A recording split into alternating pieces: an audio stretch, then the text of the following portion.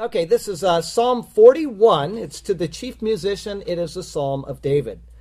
Blessed is he who considers the poor. The Lord will deliver him in time of trouble. The Lord will preserve him and keep him alive, and he will be blessed on the earth. You will not deliver him to the will of his enemies. The Lord will strengthen him on his bed of illness. You will sustain him on his sick bed. I said, the Lord be merciful to me. Heal my soul, for I have sinned against you. My enemies speak evil of me. When will he die and his name perish? And if he comes to see me, he speaks lies. His heart gathers iniquity to itself. When he goes out, he tells it. All who hate me whisper together against me. Against me they devise my hurt. An evil disease, they say, clings to him. And now that he lies down, he will rise up no more. Even my own familiar friend in whom I trusted, who ate my bread, has lifted up his heel against me. But you, O Lord, be merciful to me and raise me up, that I may repay them. By this I know that you are well pleased with me, because my enemy does not triumph over me. As for me, you uphold me in my integrity, and set me before your face forever. Blessed be the Lord God of Israel from everlasting to everlasting.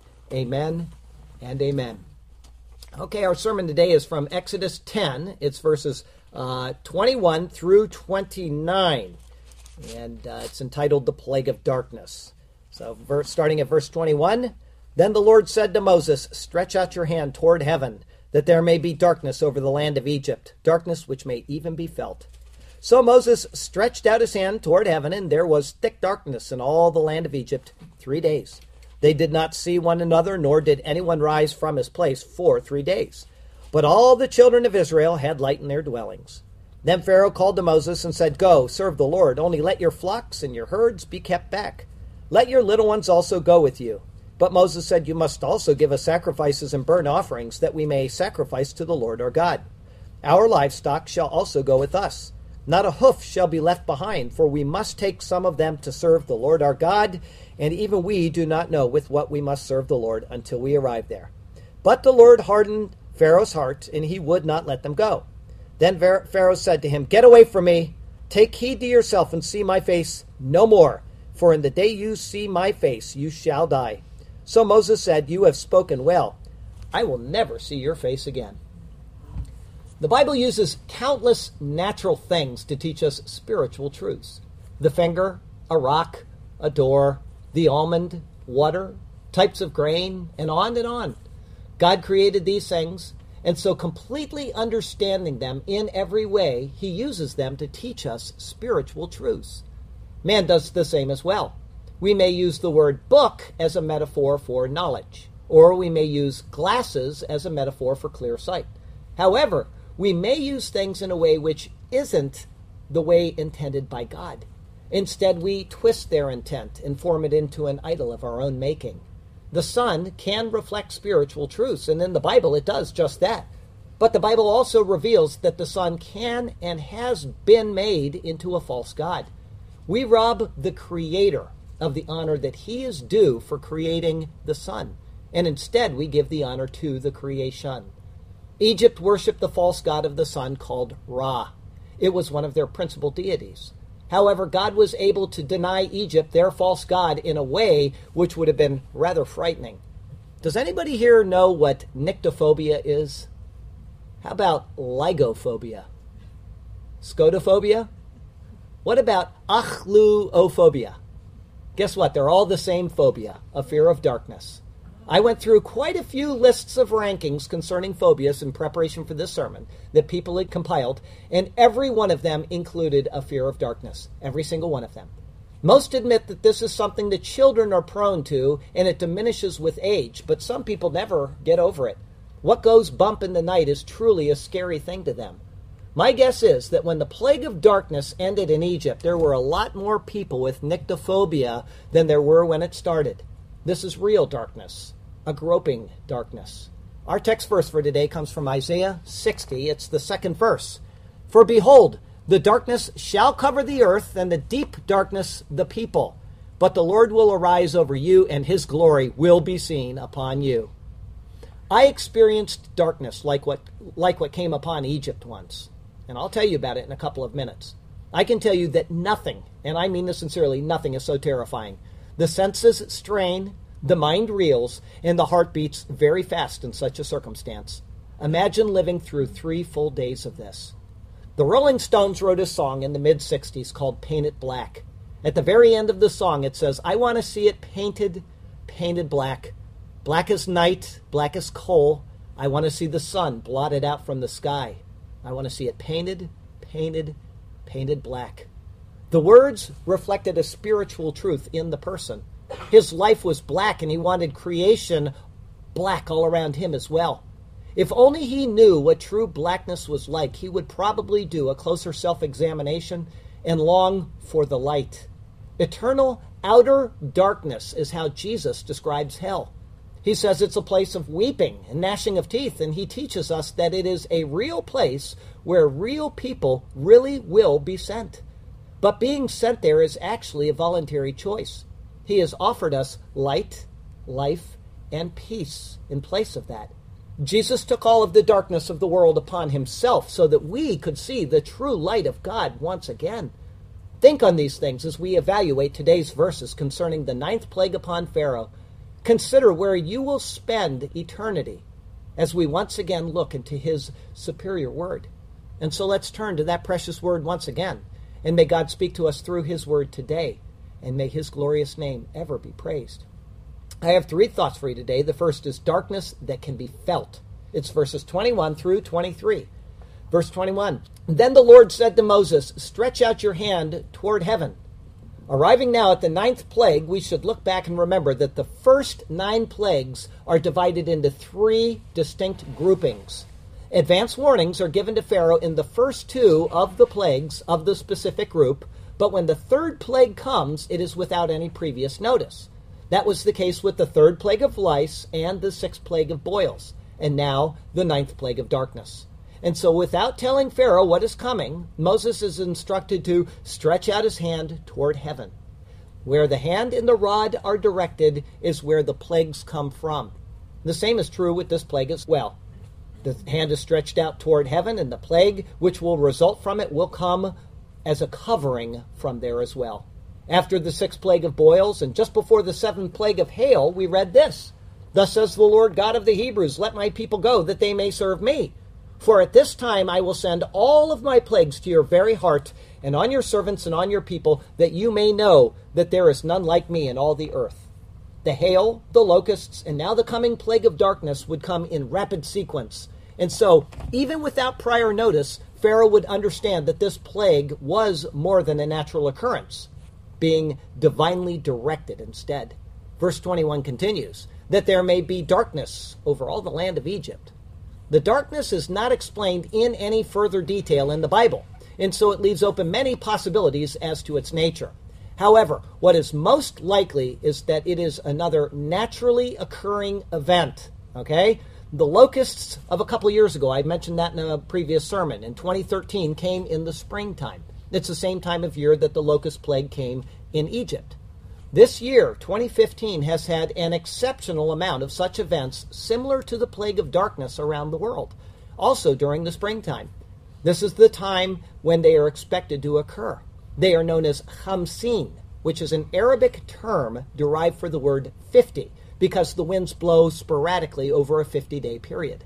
Though the Arabic term is Khamsin, the Egyptians call it Khamathin, and in Israel they are known as Sharav.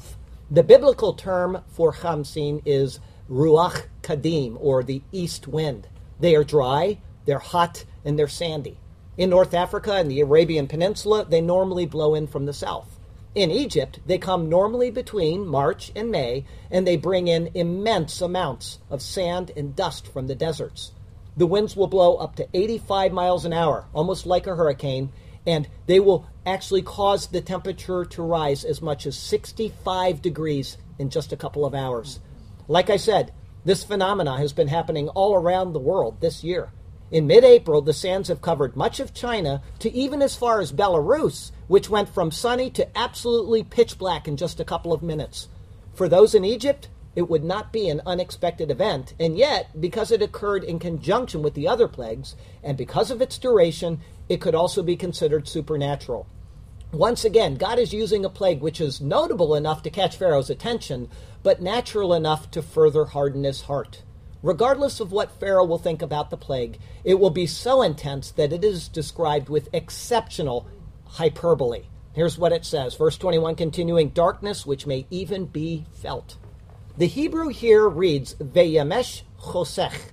The pulpit commentary translates this literally as, and one shall feel or grasp darkness. It is a darkness that causes one to grope about because no light at all can get into the eyes.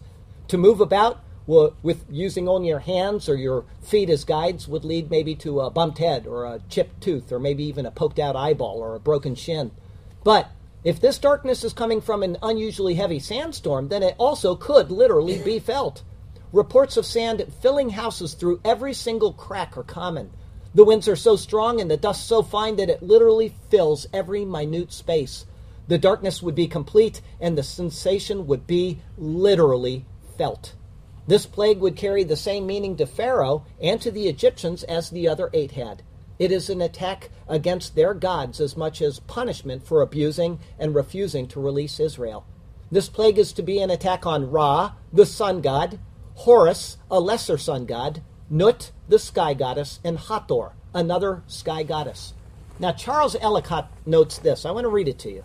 Ra, the sun god, was among the principal objects of their worship, especially in the Delta, where Heliopolis and Pithoni were cities dedicated to him.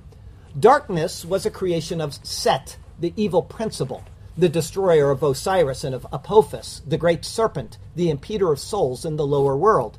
It would have seemed to the Egyptians that Ra was dead, that Set had triumphed over his brother, that Apophis had encircled the world with his dark folds and plunged it in eternal night. Hence, Pharaoh's early call for Moses and permission that the people should depart with their families. Now, although this might be a normal conclusion of Pharaoh, I have to completely disagree with Ellicott's assessment. Pharaoh would not be at all concerned about a battle between the gods of Egypt. He has been introduced to Jehovah, the God of the Hebrews, and he is fully aware of the promise of continued plagues from him. Further, his coming actions demonstrate that he is not at all concerned about an internal struggle between these supposed gods, but rather his concern is that the Lord would remove his hand from Egypt and grant them release from the plague. Verse 22, so Moses stretched out his hand toward heaven. Again, as has been the case after the first few plagues, Aaron is not mentioned as having taken the action.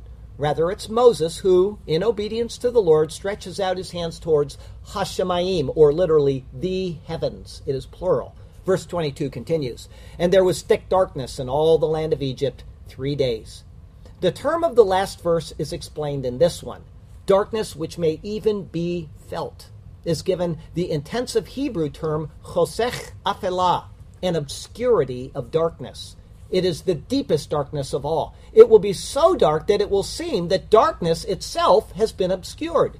The senses will be overloaded to the point that they will be unable to reason in their normal way. And as I said, I personally experienced an event almost identical to this when I was mining gold in Alaska in the late 1990s. I worked at a little miners' camp with a couple of other guys. We were on the 40-mile river, and we were right on the Canada border.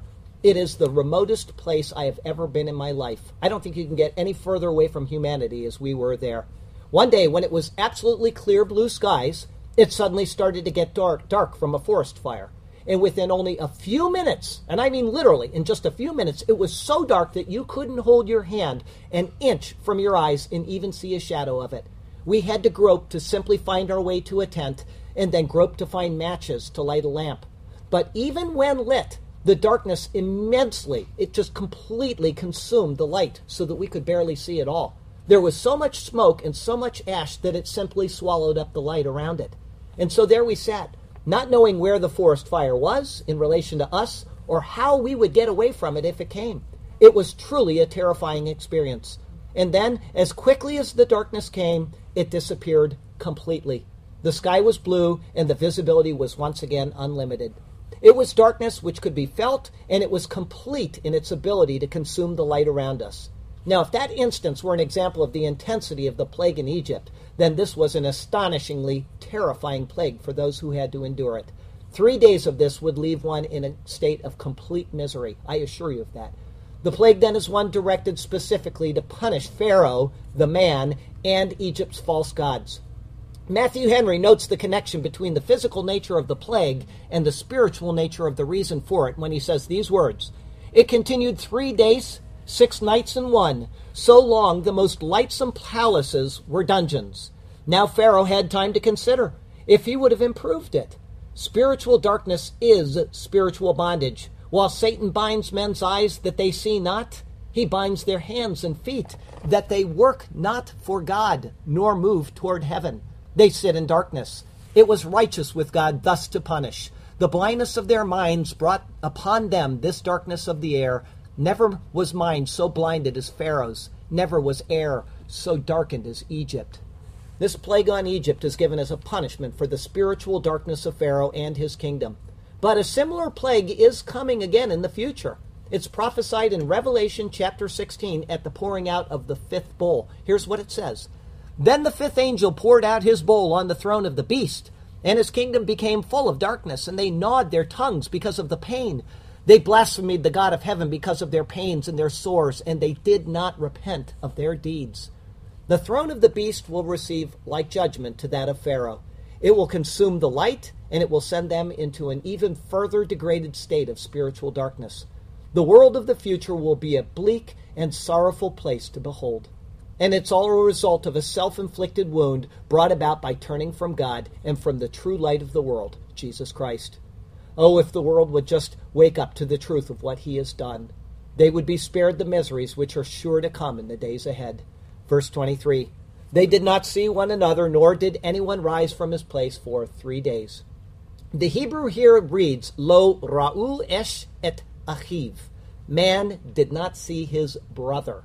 If the darkness here is as intense as what I experienced in Alaska, then there's no reason to not accept it exactly as written.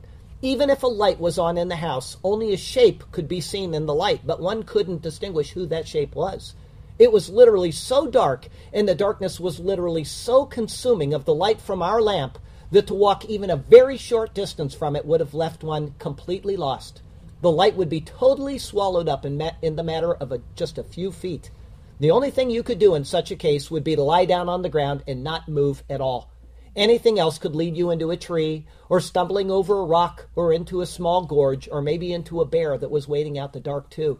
The only source of comfort at all was that simple little lamp with the slowly fading fuel inside of it.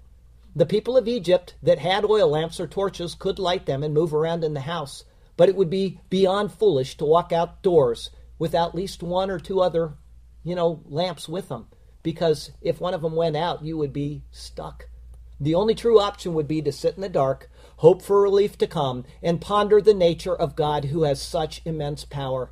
The sentiment here is beautifully reflected in Hannah's prayer of 1 Samuel chapter 2. She says these words, "For the pillars of the earth are the Lord's, and he has set the world upon them.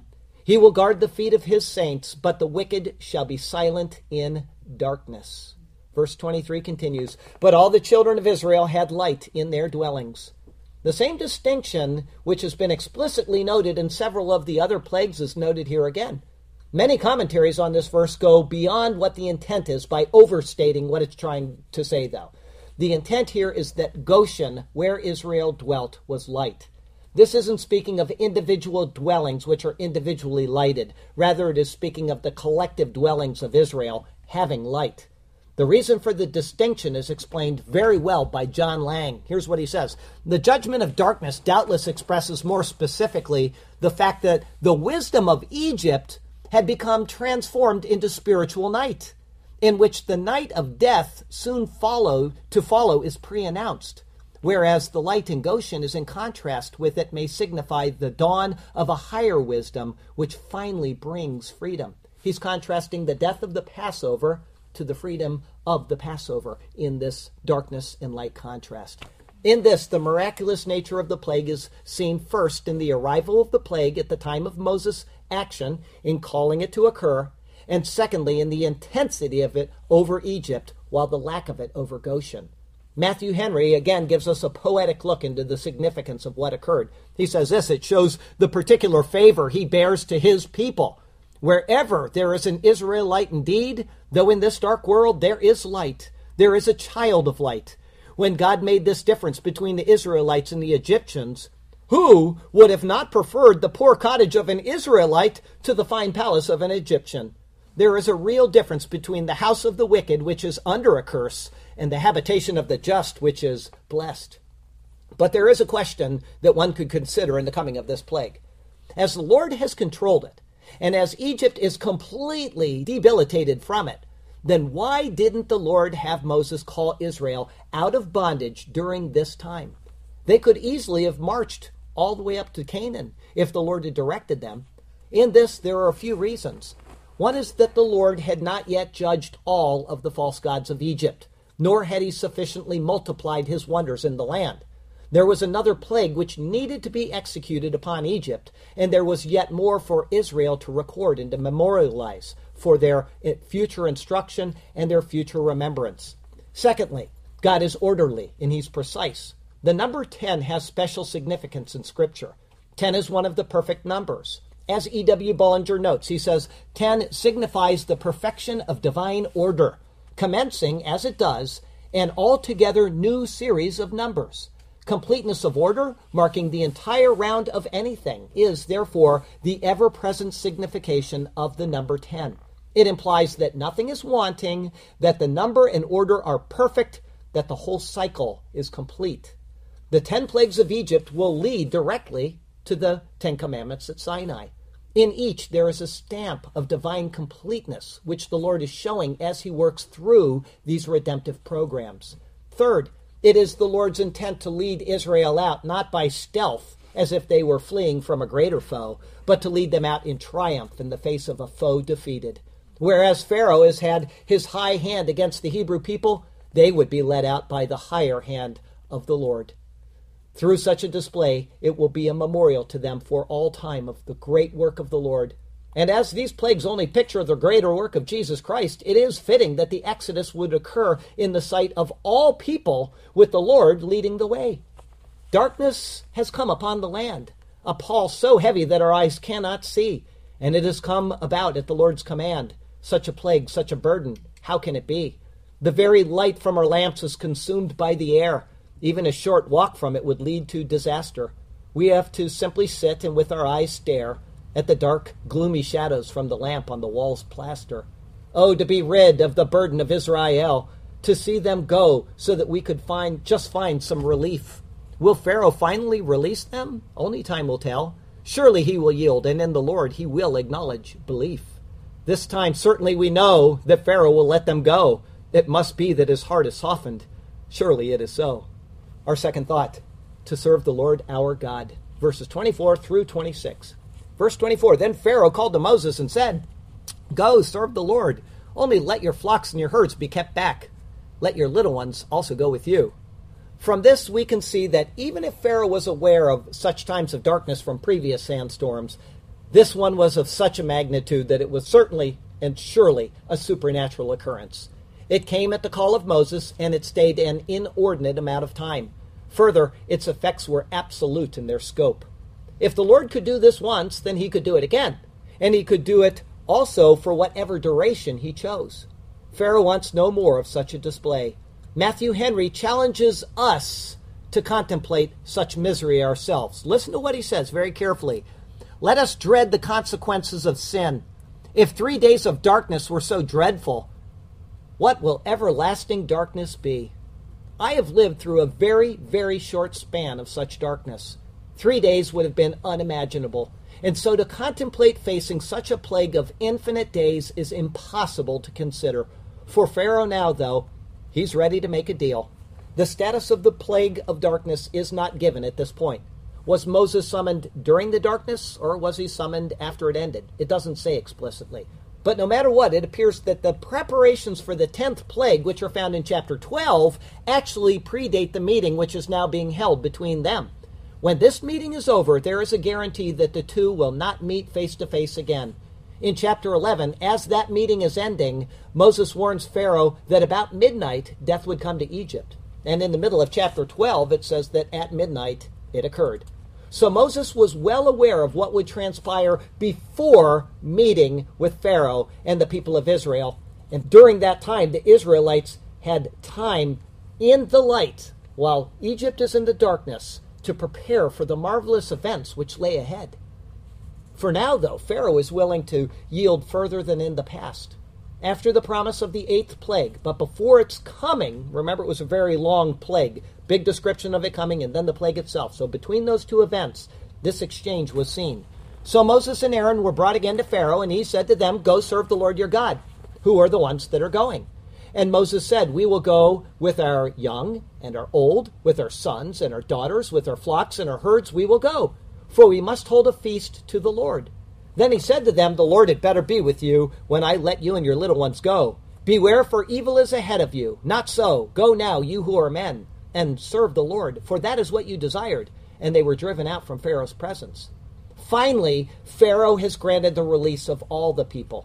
He has slowly had his resolve squeezed out of him, but he still wants to both afflict Israel and to ensure that they will return without force being necessary. And so he offers what on the surface is a compromise. All can go, but the flocks and the herds must stay. But this is really no compromise at all. First, Egypt's own flocks and herds have been reduced to nothing. It's obvious that after a 7-day journey, Egypt would have completely plundered the flocks which had been left behind. Secondly, it is absurd to think that such a large contingent of people could survive in the wilderness without flocks and herds to milk and to eat along the way. And thirdly, the very notion of a sacrifice to the Lord implies that animals were needed for those offerings.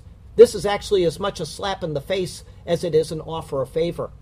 He is maybe hoping that Moses will be fooled by the offer and excited at the prospects of it, but he would be wrong. Verse 25, "But Moses said, 'You must also give us sacrifices and burnt offerings that we may sacrifice to the Lord our God.'" It appears that Moses immediately understood the intentions of Pharaoh concerning the flocks and the herds. There's nothing stated here that the Egyptians would plunder them, but the way that Moses responds shows that Pharaoh was looking at the flocks as his own already. He says, "You must give us sacrifices and burnt offerings." He doesn't say that they need to take their animals as he did in the past, nor does he even say that they need to be allowed to take their animals. Instead, his words are chosen to highlight the situation as he perceives it. It is as if Pharaoh thinks the flocks are already his, but Moses responds to the contrary. Verse 26, "Our livestock also shall go with us." They are not Pharaoh's livestock, and he is not the one to control the decision as to whether they will stay or whether they will go. The demand was made before, and it is repeated now. And the demand is absolute in its scope, as we see with the continued words of verse 26. "Not a hoof shall be left behind." This is a proverbial saying. It's an idiom. It means that not the smallest fraction of something. All right? Every animal will go, and nothing will be left behind. It is also the very first time in the Bible that a hoof is mentioned.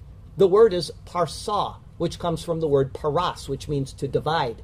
Hence, you have the logic of the idiom. Even that which can be divided will not be left behind. And the reason for this will no longer be held from Pharaoh. If he had missed the reason in his thinking before, it will now be explicitly stated to him. Verse 26 going on, "For we must take some of them to serve the Lord our God. And even we do not know with what we must serve the Lord until we arrive there." The animals are for the worship in the wilderness to Jehovah, the same God who has laid waste the land of Egypt and the same God who is their God. He is to be saved, and the scope of the service is not even known to those who will serve. Hence, the pronoun we in the term, "and even we do not know," is emphatic. Moses is hiding nothing, but openly explaining that they have no idea what lies ahead, and when they gather before the Lord, he will let them know at that time. Until they arrive and assemble, they are as much in the dark concerning the details of the offerings as Pharaoh is. Hence, every animal must go. Moses is adamant, and the Geneva Bible explains why. Listen to what the Geneva Bible says. Think of it in context with our prophecy update today, okay? The ministers of God should not yield one iota to the wicked in regards to their mission. What a good lesson for us to consider even now. We have been given directives in the Bible concerning our faith and our practice, but we don't have all the details always. If the Lord tells us that homosexuality is not to be condoned in the church, we are not to yield an inch in regard to that issue. Whatever the issue is, it is our responsibility to the Lord which takes precedence. Far too often the world wants us to yield our demands to their personal mores and to abandon an inch or two of our faith to them. But we're the ones that are going to stand before the Lord and give an account of our actions. What the world wants is irrelevant in relation to what our faith and our practice demands for us. We are responsible first and foremost to the Lord our God. We will not yield to you what to him alone belongs. Pharaoh, you have once again proven to be a giant clod. Would you deprive the Lord of offerings, praises, and songs?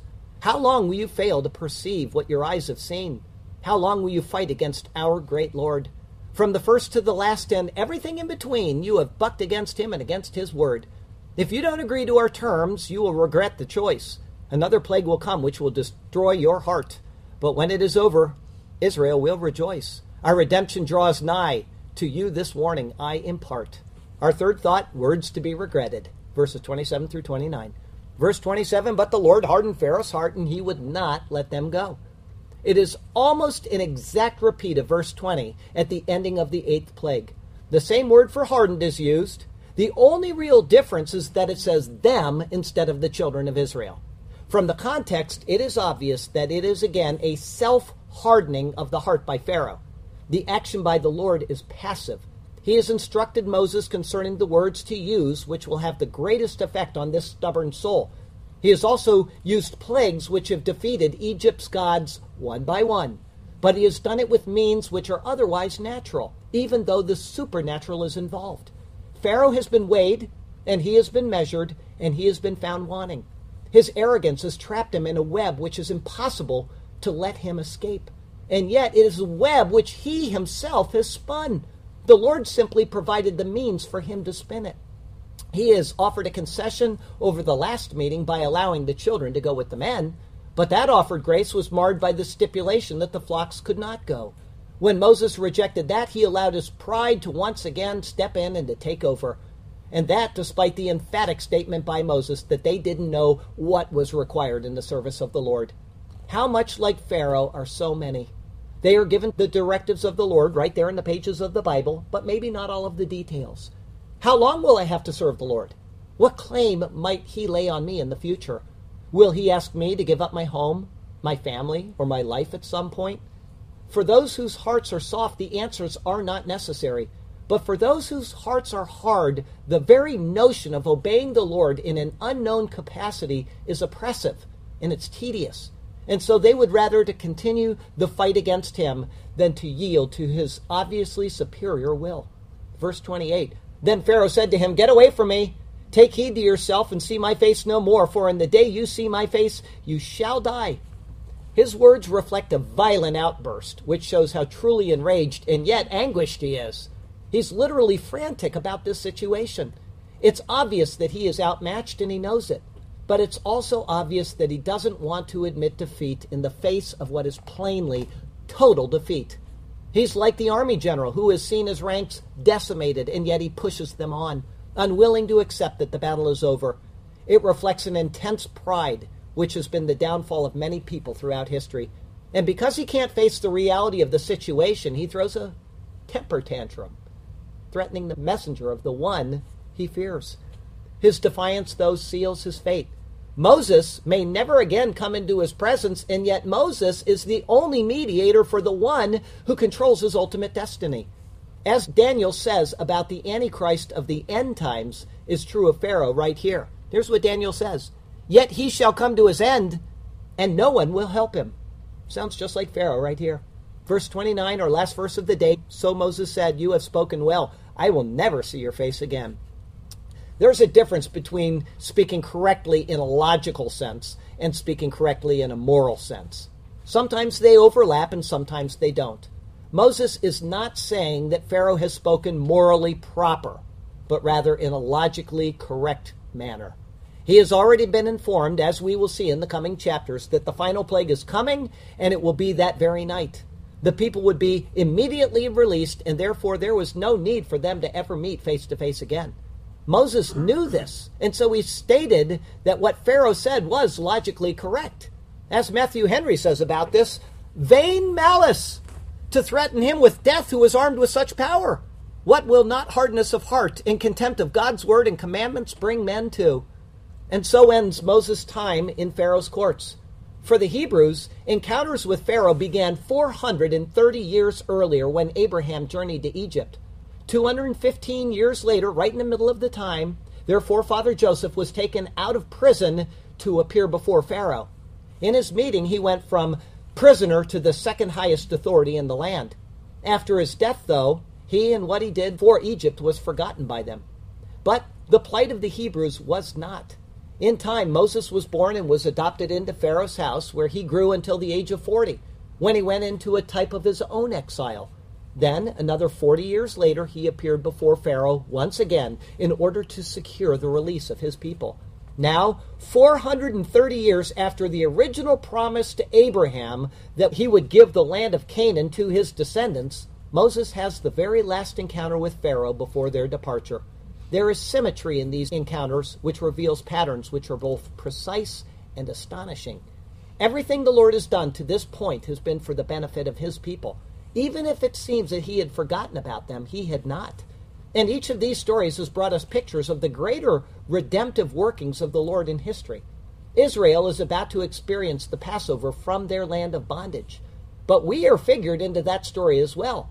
Christ came to deliver us from bondage to sin and death, and to lead us to his high and holy mountain. He became our Passover lamb to secure this for us. The pictures will continue, and every one of them details the marvelous work of the Lord for his people, both in actual occurrence and in prophetic picture. In him, the spiritual darkness is replaced with God's marvelous light. The surety of hell and separation is abolished, and the promise of heaven and friendship is restored through his wonderful work. Let us never stop looking into this word. As long as there is breath in our lungs, let us continue forward, searching out its mysteries, rejoicing in its marvels, and basking in the warm stream of love and life which proceeds from it. It is all about the love of God which is found in Jesus Christ. If you have never received this greatest of all gifts, I would like you to give me just one more minute to explain to you very quickly how you can. The Bible says that there is a gap between you and God. That gap is sin. It's an infinite gap because he's outside of time and we're in time and we're heading in this direction. We have sin in our life and we cannot go back before that sin and undo it. And there's nothing we can do to correct the problem. He's outside of time. We can't have any commune or fellowship with him because of that. There's this eternal gap. But Jesus Christ came from God and he stepped into our finite existence. He is fully God and he is fully man. And he lived that law, God's standard, which you and I have failed at. He lived it perfectly. And at the end of his life, he gave up his life in substitution for our sins, something which is provided for in that law of God. And therefore, his life can be a substitute for our life. And he says, if you will just trust in me, I will give you the eternal life, because I can reach back to my infinite Father, and I can reach to you, finite and fallen, and I can bridge that gap. And he proved it, because he came out of the grave. The Bible says that the wages of sin is death. We die because we have sin. Death couldn't hold him. The Bible says it was impossible for death to hold him. Hence he came out of the grave, proving that he had no sin, and proving that his death was a sufficient substitute for our sins. It is absolutely perfect what God has done for us, and all you need to do is simply receive it by faith. Oh God, I understand that I'm a sinner and I can't fellowship with you. I understand that Jesus took my place and I want what he offers. I want him to be my Savior. And from there, you will be eternally saved forever. It will never be taken away. And hopefully you will learn to apply the truths of the Bible to your life after that, so that you grow in holiness and sanctification before his coming. Some people are going to be very surprised when Jesus comes. They're going to be going from their current state to holiness immediately. Some of us are trying to gain that state of holiness right now. Hopefully you'll work on it in this life. But even if not, your salvation is secured because Jesus Christ loves you enough to simply save you by faith. His grace imparted to you. All right? Our closing verse today is from Isaiah chapter 45. It's verses 6 and 7. That they may know from the rising of the sun to its setting that there is none besides me. I am the Lord, and there is no other. I form the light and create darkness. I make peace and create calamity. I, the Lord, do all these things. Next week is Exodus 11. It's verses 1 through 10. In his directions, he won't be vague. We're announcing the final plague. It's our 31st Exodus sermon. The Lord has you exactly where he wants you. He has a good plan and a purpose for you.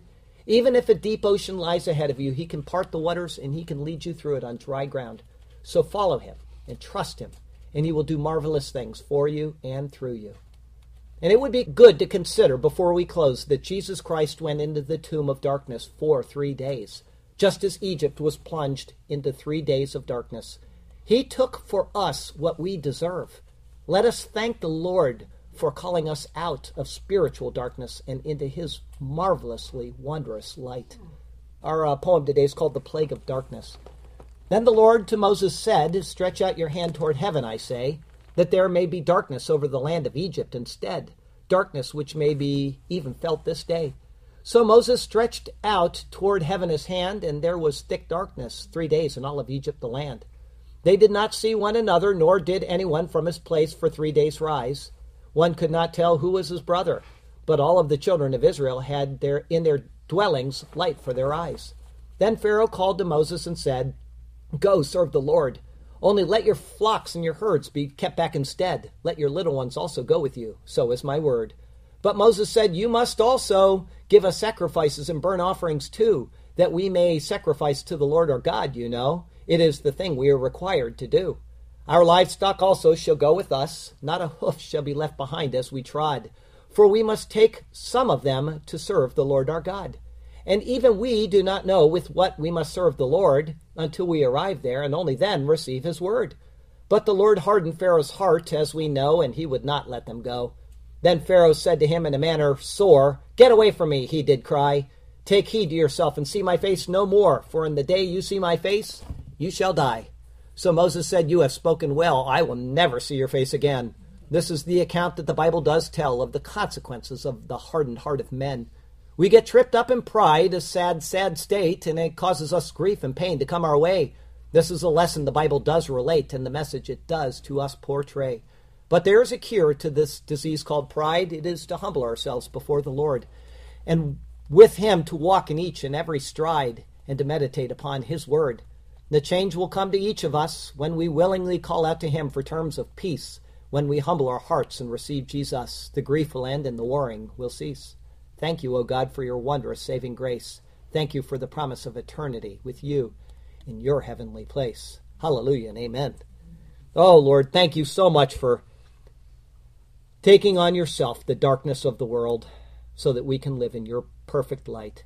Thank you for the picture of it way back in the Exodus account, and for telling us in advance that it's coming on the world again in the book of Revelation so that we can make the wise choice now. Help each one of us to humble our hearts and to call on you for salvation that we so desperately need.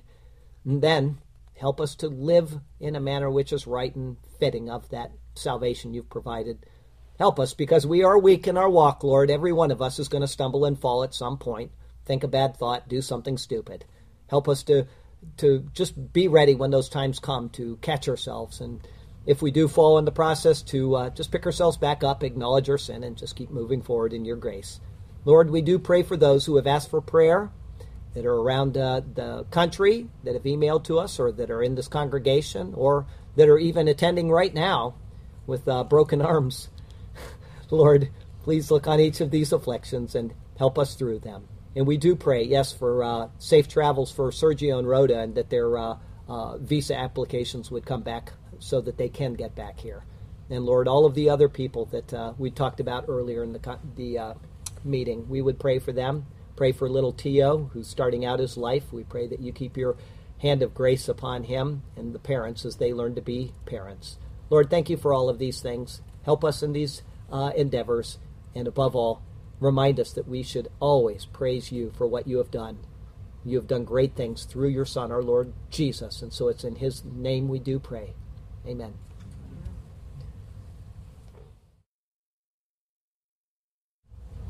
It sure is good to know that God is out there when this world's falling apart the way it is.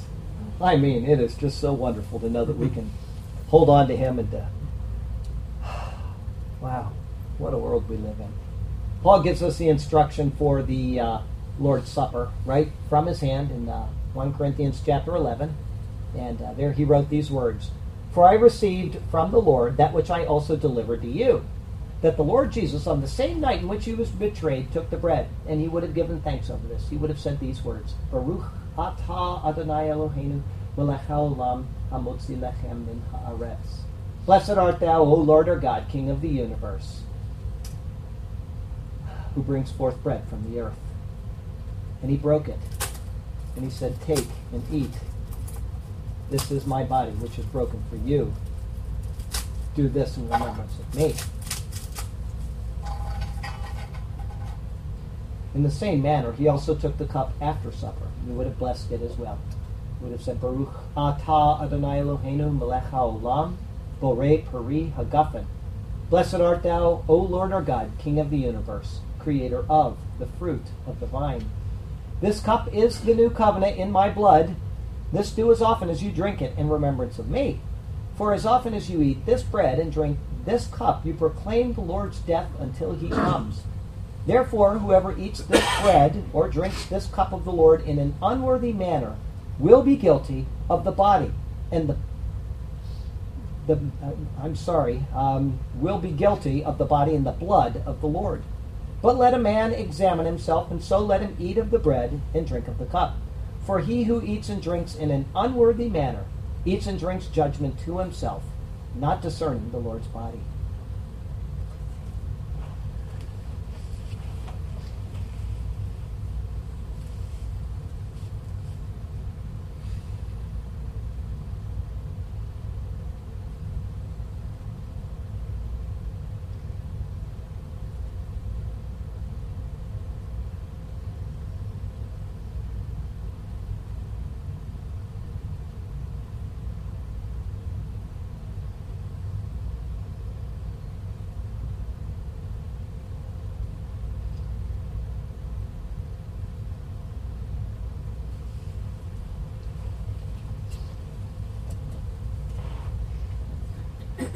The body and the blood of the Lord Jesus Christ.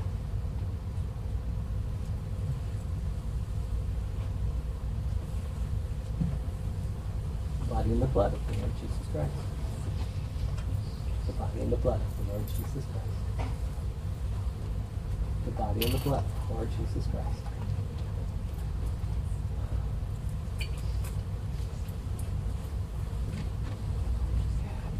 The body and the blood of the Lord Jesus Christ. The body and the blood of the Lord Jesus Christ. The body and the blood of the Lord Jesus Christ. The body and the blood of the Lord Jesus Christ. The body and the blood of the Lord Jesus Christ.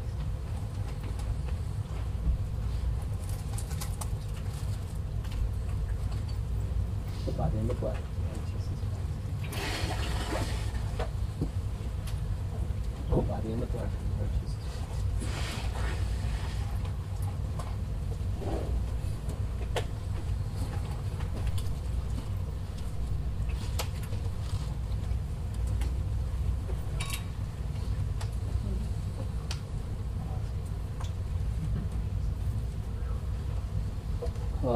Glory be to the Father, and to the Son, and to the Holy Ghost, as it was in the beginning, is now, and ever shall be, world without end.